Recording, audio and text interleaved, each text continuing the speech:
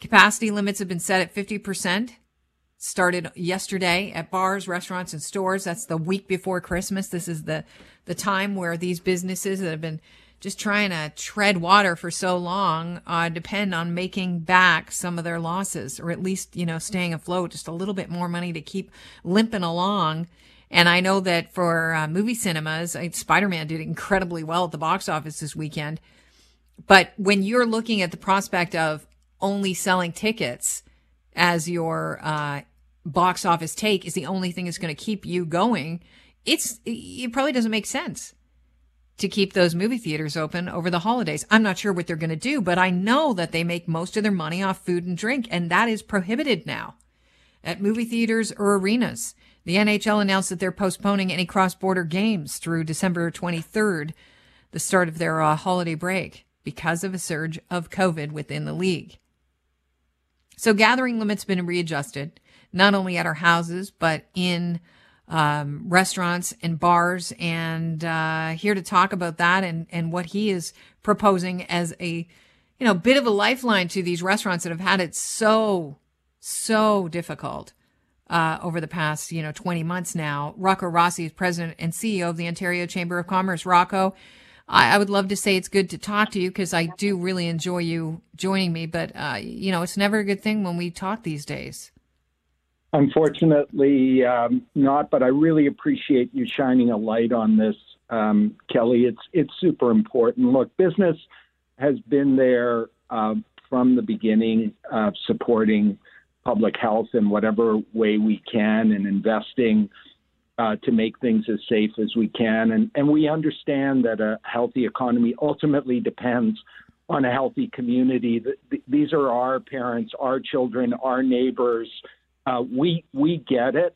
But when the government institutes new restrictions after 20 plus months of, as you say, these people and these businesses treading water right into their peak season, which in normal years is the make or break for many of these businesses in a normal year, particularly in this year, we believe that at the same time that you introduce those new restrictions, you have to introduce supports because we're so close to getting to the other side of this. Mm-hmm.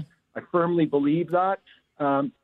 But it would be tragic and so incredibly unjust and economically stupid to allow thousands more businesses to go bankrupt, to drown literally 5 meters from shore. Right. You don't want the government, they have a choice to make right now. Are we going to be the big brother that jumps in the pool and holds their little brother's head underwater for a couple of seconds? Or are we going to be mom that says, hey, enough of that roughhousing? Here is, a lifeline for you. So you're proposing something interesting. What's that? Well, one of the things that could be done, and it's very quick, it's very efficient, is to simply waive the December HST payments, allow these businesses so hard hit to hang on to those dollars, to just keep them afloat that bit longer. That would be big. Of course, we believe that the rent subsidy, the wage subsidy programs, extension of the CEBA loan repayments, these are coming due now. And if we were rocking and rolling, no problem, people would want to pay that back. But clearly COVID's not done with us. So we need government to understand that. And quite frankly, businesses don't care, province, federal. We don't want a civics lesson. We want civic action right away. How damaging is it? There was a story that came out last week about, I believe it was in the CBC, about Mansfield Private Ski Club taking wage subsidy money and using it to, at least some of the profit they made, to upgrade the ski club. How damaging are stories like that when it comes to government benefits being revived? It's always awful. It was awful to see some people take advantage of CERB. As individuals, businesses, but these are a few bad apples. The vast majority of both individuals and businesses are doing the absolute best that they can and are only taking what they need. Make no mistake, business doesn't get into business to live off of government subsidies. We get into business because we're proud of the good or service that we're providing. We're proud of the ability to provide jobs for our neighbors, to provide a livelihood for our families. And we want the cash register to ring. And quite frankly, we hate any restrictions, but we understand that they're necessary. So if we have to take one for the team, all we're saying is the team's got to rally around. And it's not just government.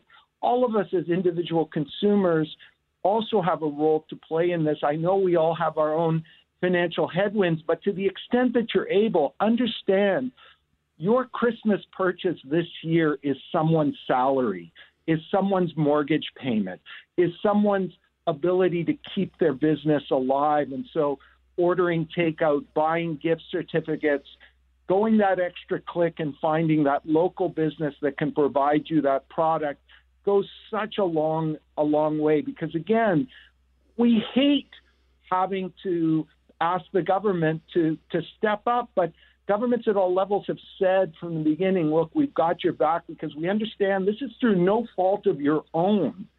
You're trying to do the best you can. You're stepping up. This is a societal issue. And in the same way that we've got to pay for health care, we need to support these businesses to get them to the other side. Rocco, you've got such a, glass half full attitude. But when I look at the numbers here and look at what's going on elsewhere with Omicron, I can't help but think we're headed for even more restrictions to some degree as the holiday season really is approaching quickly. I mean, it's Christmas Eve is on Friday. So how concerned are you that we're going to see even more restrictions? Look, I'm a believer in what my dad has taught me from the beginning. The only way to predict the future is to create it. So that's why we've been behind distributing rapid tests, why we're begging people to get out, get their booster shots. We've been trying to help build out that capacity. We know people are frustrated. We've got to keep doing our bit. And so long, the light that I see is because we've had so much vaccination already, and because the vast majority of people are doing the right thing when it comes to following the advice, what you're seeing is not a massive uptick in the ICUs and hospitalizations. And that's the single most dangerous thing, because those are the numbers that can collapse our system. And I want to end the abuse of our healthcare workers and colleagues by people who simply choose to ignore science and not step up and help their community. But as long as we do that, and as long as we see, yes, the cases may be going up, but not seeing that massive uptick on hospitalizations and ICUs, then I believe we get to the other side of this sooner rather than later. So you're asking the Premier to waive the December HST holiday sales tax. Technically, it's federal that collects the HST, but the HST is a portion of the provincial sales tax is part of it. So quite frankly, the government should just signal that immediately that that's available. It's going to give such a powerful signal to people to hang on that bit longer, because if not, this isn't just about 50% capacity being cut. Because of the time limitations as well, you've got all kinds of halls and restaurants that count on New Year's Eve parties, Christmas parties. Those are gone. I canceled. These are massive amounts of money for these very small businesses. And so they need to hear, not in a week from now, they need to hear today that the lifeline is there. Don't worry. We're going to make it work. We're going to sort it out with the feds. We're not going to make you have to negotiate with the feds as well. Let's just get it done. Send the signal. Send that lifeline so that people know they're going to be in business after Christmas. But Rocco, what are you hearing from the Premier? Look, in the press conference, what he said is we join with Quebec in asking the feds. That's not good enough, with all due respect. We also heard Finance Minister Bethlen Falvey say, look, we are looking at targeted additional supports over the next few days. And again, with the utmost of respect, if you have time to write new restrictions, you have time to write new checks to send that signal that it's going to be there. And we need to hear action. We've heard from governments time and again, not to worry, we're going to have your back. Well, now is one of those key moments where you got to put up or shut up. Rocco, thank you very much for joining us. I appreciate your time. Thank you so much, Kelly, for shining a light on this important issue. And look, to everyone,